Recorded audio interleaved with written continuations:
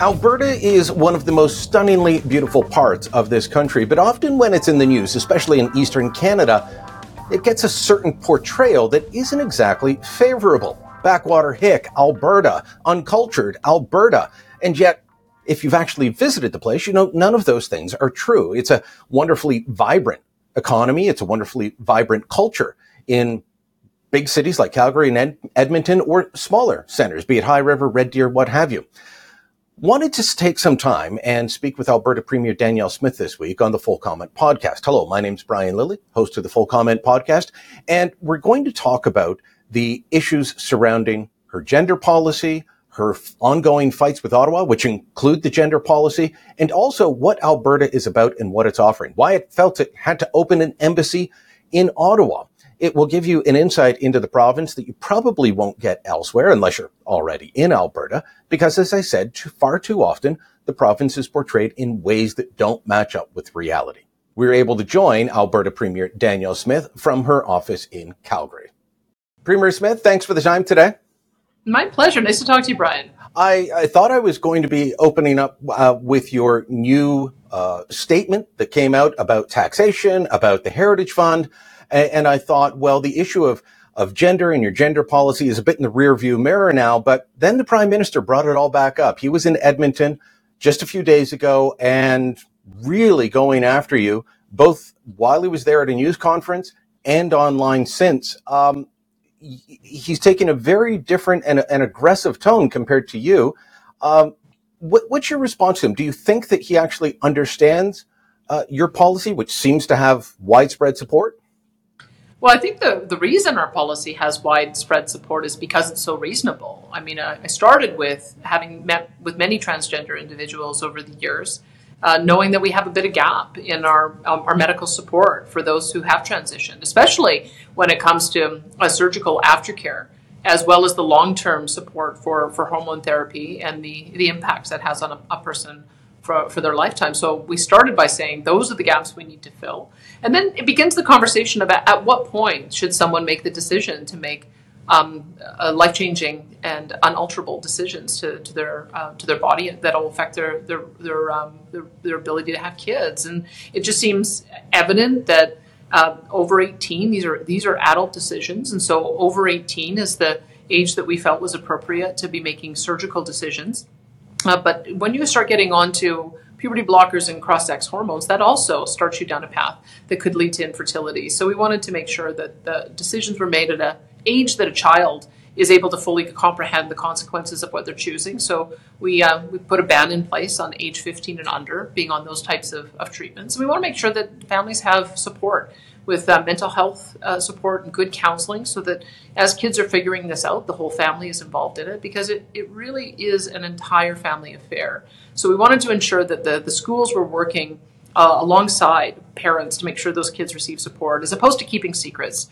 And so if it is the case that a child is transitioned at school and everyone knows, and the teacher is calling them by a different name and different pronouns, and it's part of the school record, the families have to be involved in that.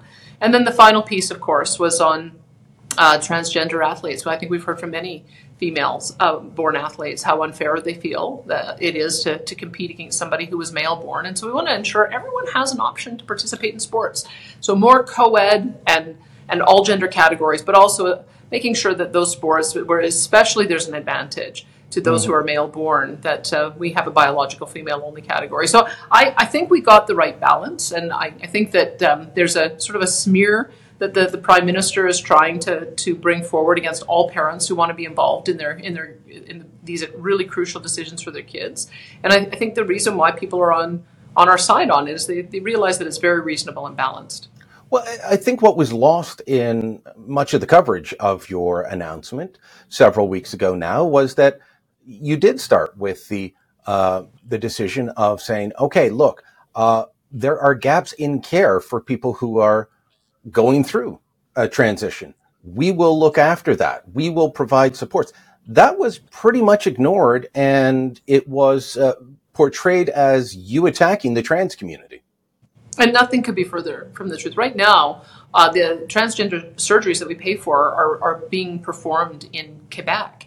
And I can tell you that I just received a briefing note that says the phalloplasty actually has a 100% complication rate. So if you're going to have complications with that kind of surgery, you darn well better have people trained up and on site and on hand to be able to deal with that. So that's been very much on my mind, is that when people make these kinds of decisions that are going to result in a greater need for very specialized care, then we've got to make sure that we're bridging that gap. And I that is the starting point for us. But I think when we were talking about what occurs when someone goes through a transition, we have to be very clear about it, because if you do end up removing your reproductive organs, you're not able to have kids. And if you start onto puberty blockers and don't go through puberty, you're not able to have kids. And so I think that we have to make a decision about at what age should a child make that decision. And I think most studies and most assessment points to age 16 and 17 being the age that kids are able to understand the long-term consequences associated with that kind of decision. And so that's why we put that out there as the starting point. So we're going to continue to get feedback as we implement, but the overwhelming feedback that we're getting is that we struck the right balance. And polling would seem to indicate that, but the Prime Minister is portraying this as an attack that will lead to suicides, an attack on the trans community, on the LGBTQ plus community, that it is far-right politicians, that is social conservatives. I mean, anybody calling you a social conservative has never spent 5 minutes talking to you, because that is definitely not where you come from within politics, unless things have changed. But as long as I've known you, that has not been something that I would ascribe to you. So how do you respond to the very personal and politicized attacks that you're facing, be it from the Prime Minister or from an awful lot in the media who don't seem to look at the issue, don't seem to look at the balance in your position, the polling, where people are at? They just, you've got the majority of people on your side, and yet you're the one constantly called controversial. Well, I would say that I hope that there's some good reporting done on the changing clinical practice around the world, because there have been other jurisdictions that took a look at this and realized that the process of diagnosing gender dysphoria needs more rigor. And so they're also in places like the United Kingdom, and the Netherlands, Finland, Norway, Sweden, that they're also questioning the clinical practice and developing new criteria and guidelines. And so we in politics have to be alive to the fact that that there are alternative views in the medical industry and among medical professionals. And I know that there's this reflexive approach that seems to be taken in Canada, where once a narrative sets in, everybody assumes that there's no dissenting or alternative ways at looking at complicated issues. I have always taken a different view. Maybe it's because of the history that I've had. I think it's very important for us to not be closed-minded and to be aware that there are changing clinical practices, and we have to be prepared to respond to that. So I don't accept what the Prime Minister is saying. I know that he's trying to get people angry and worked up. I have always looked at this through the perspective of the child. I don't think that it does children any good to feel like somehow they're going to be rejected. And the approach that has been taken so far, where there's this notion that teachers should be keeping secrets from families, I think that's outrageous. We have to make sure that child's supported. And loving parents and loving families want to know what's going on with their kids. That has got to be the starting point that we have. We have to trust that we're going to make sure that parents and kids stay together, because that's the fact of the matter, is that when somebody makes this kind of life-altering decision, a teacher is sort of a temporary influence in their life. A family is a permanent influence in a person's life. And I've been quite alarmed to see some of the discussion that thinks that parents and families should be kept out of the mix. We need to know that as kids are walking these journeys, that they have their loving family members with them every step of the way. Well, the unfortunate part, in my view, and I'd like to hear your thoughts on this, is that there is they begin at the starting point that families are inherently dangerous to their children. And we all know that some parents are not going to be accepting, that some parents will be abusive, but that is the exception, not the rule. And the Prime Minister and many critics of your position and your policy start with the idea that teachers need to protect children from families at all times. to me, that is fundamentally wrong and backwards. And I tend to agree with you. We know that there are lots of reasons why kids could potentially be at risk in a home environment. It's part of the reason why we have child protective services. It's a very sad reality that there are some people who are not good parents and some kids who are at risk for a whole variety of reasons. But we can't presume that because some kids have come into the child protective services that all families are bad. I think we have to start from the starting point that families support their kids, parents love their children. And if we do have a very small number of cases where a child has to be removed to be put into child protective services, then we'll be prepared to do that. There's no justification for any child being abused or feeling at risk, and so we want to make sure that those kids are feeling supported. But by having your starting point be that families are going to reject, families are not going to be supportive, that's outrageous. That is not the case in the vast majority of cases. And I don't think kids should be given any kind of indication that they're going to be rejected by their families. Parents love their kids, and parents want to know what's going on with their kids. That's the bottom line. Okay, last point on this issue. We had Julia Malata on a little while ago, trans woman who said, look, I'm not very good at sports, but here's my thoughts on the sports issue. Fully agrees with you that there are times where biological males have an advantage, but in other sports do not. And so she was actually quite complimentary of your position on sport, but said, there are some sports where you could just do it by weight and height class and things like that. You're pretty open, aren't you? You're not saying a complete ban on trans women in female sports. You're saying, let's figure it out.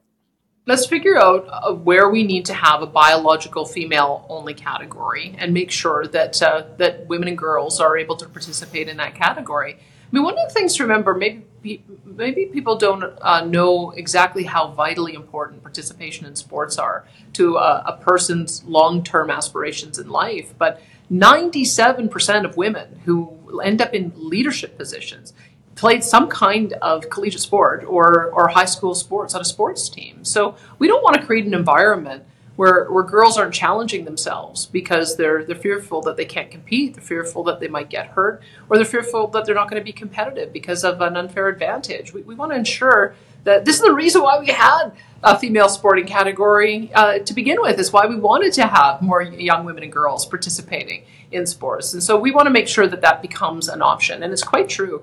There are certain sports where it's immaterial. I remember watching a show jumping competition, and in the end, it was sort of a middle-aged a male rider up against a young female rider, and she ended up winning. So there are some sports where you can have cross all gender, it can be co-ed, and we want to make sure that we're embracing all of those options. Let's stay with the Prime Minister and the relationship that he has with both you and with your province, because there are times when you've surprised people, not necessarily me, but you've surprised people by working closely with them, including on the health accord. You obviously, needed to sign a health deal, and you came to an agreement that both sides could work with. Maybe not everyone's not happy about all points, but you found agreement. And you've done that several times, but still, Alberta seems to be a prime target for this Prime Minister and this government.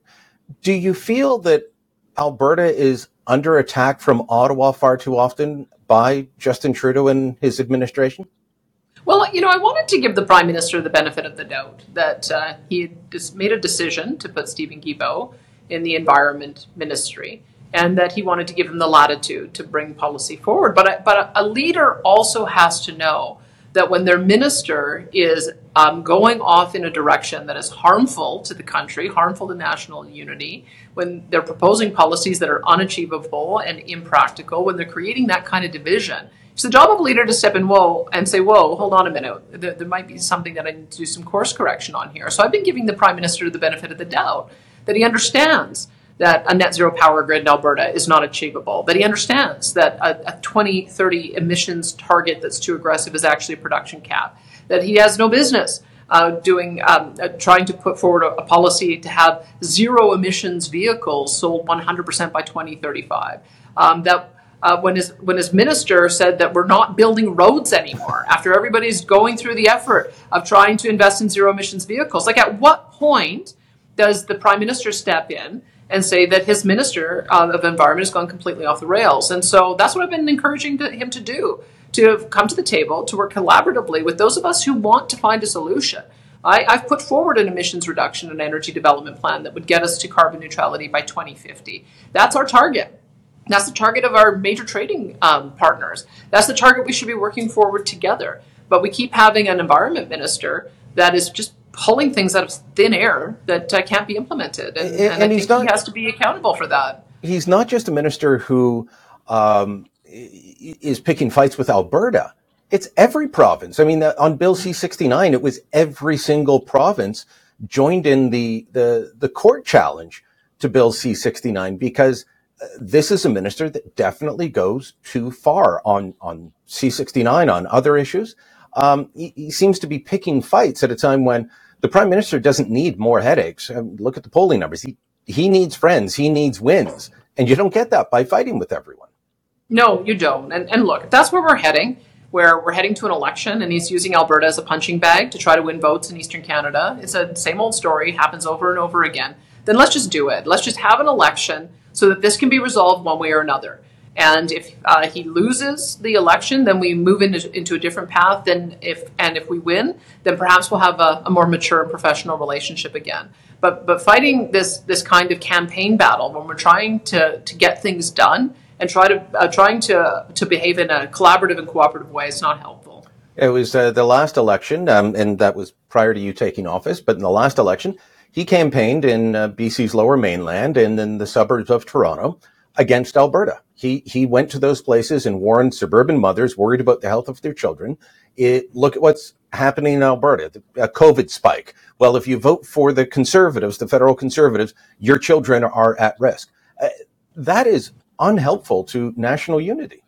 It is, and it's unacceptable. I mean, the court has come down every time they lose, saying they have an anticipation, an expectation of cooperative federalism. That means that the federal government cannot just announce unilateral policy in our areas of jurisdiction, and yet they do it time and time and time again. The court calls them out, and then it's like they slough it off. They act like the court didn't render a decision. And so this is not the way a constructive confederation works. I get that we have different political views and we've got different ideas about how we want to reach our targets. But I can tell you, when I get to the table with the First Ministers, we come from all different perspectives too. NDP, Liberal, Conservative, and yet we've managed to find areas of common ground. That's how you're supposed to deal in an environment of cooperative federalism. And I'm just not seeing that the federal government is coming to the table in good faith that way. Well, when the Prime Minister was in Edmonton recently, it was for a housing announcement. Now, housing is primarily a responsibility of municipalities and then provincial governments. Federal government has the least amount of responsibility. I know he's wearing the issue right now, and that's for political reasons, some of them of his own making. But not to get too wonky, but Quebec said to the federal government, no, you're not going to sign a deal with every municipality. You'll sign a deal with us and we will deal with it. Does it bother you that he's going across the country signing deals directly with municipalities? Should this have gone through the provinces? Because, I mean, if he had, there's only 10 provinces.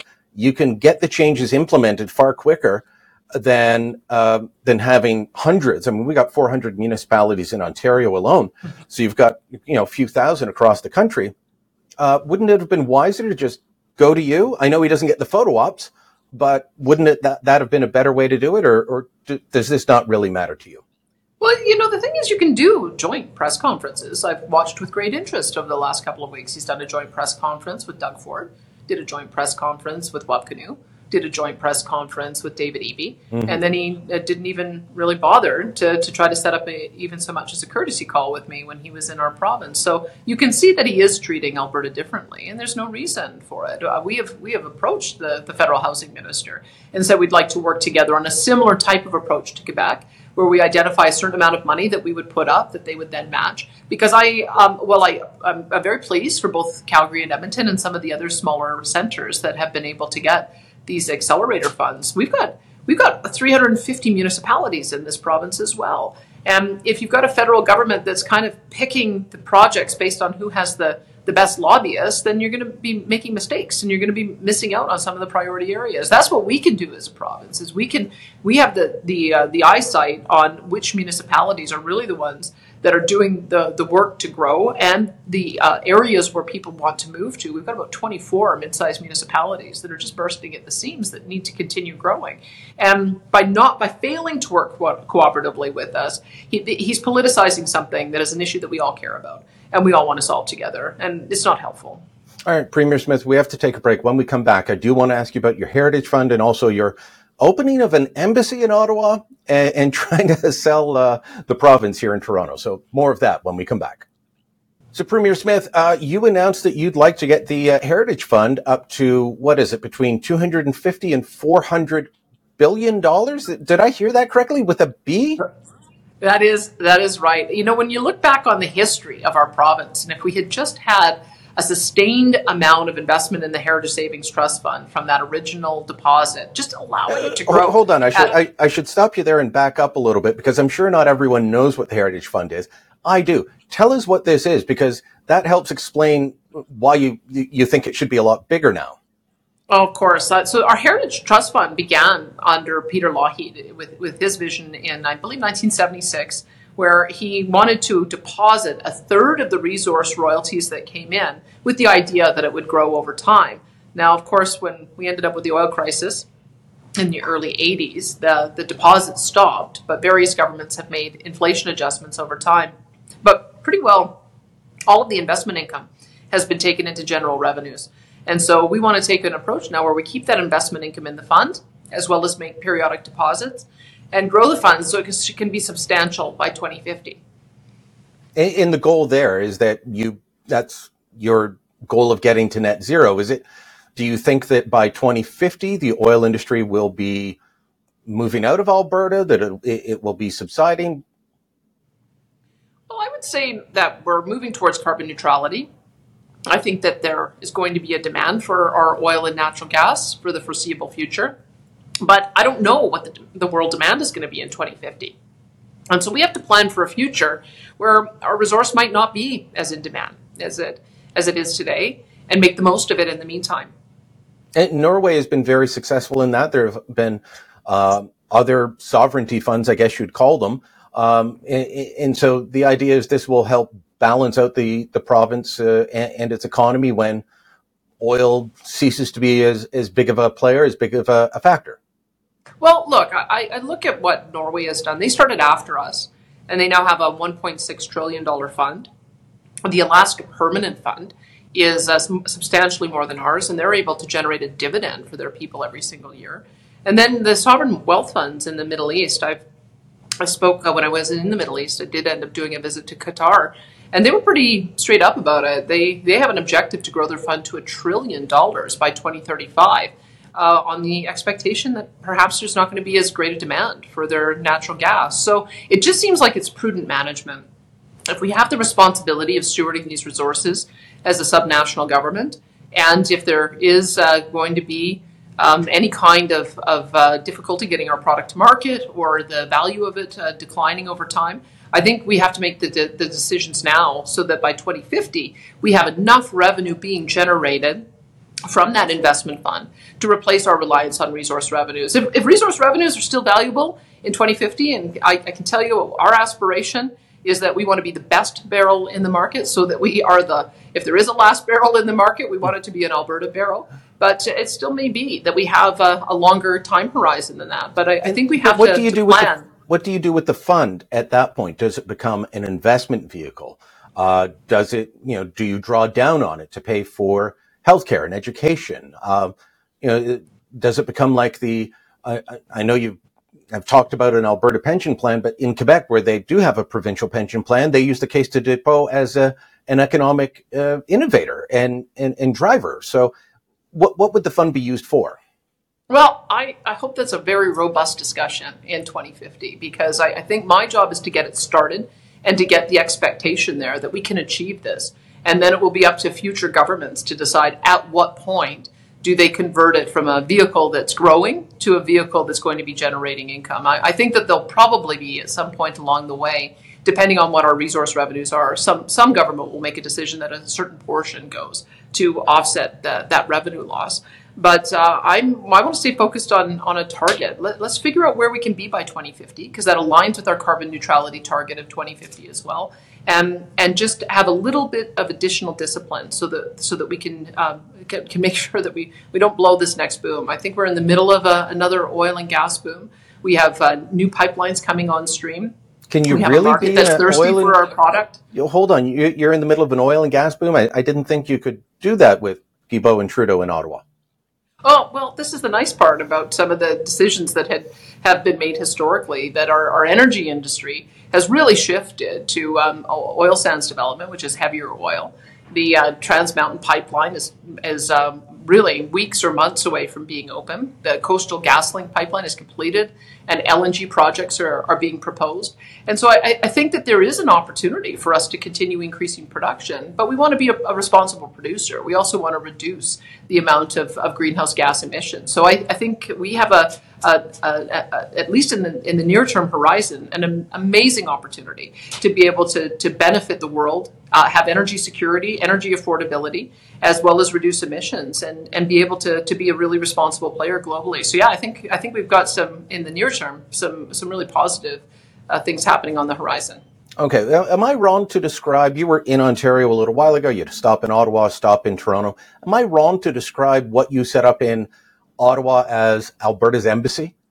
I made a joke that that's what Quebec calls their office. I was corrected. They said they don't call it an embassy, but it was kind of a funny joke.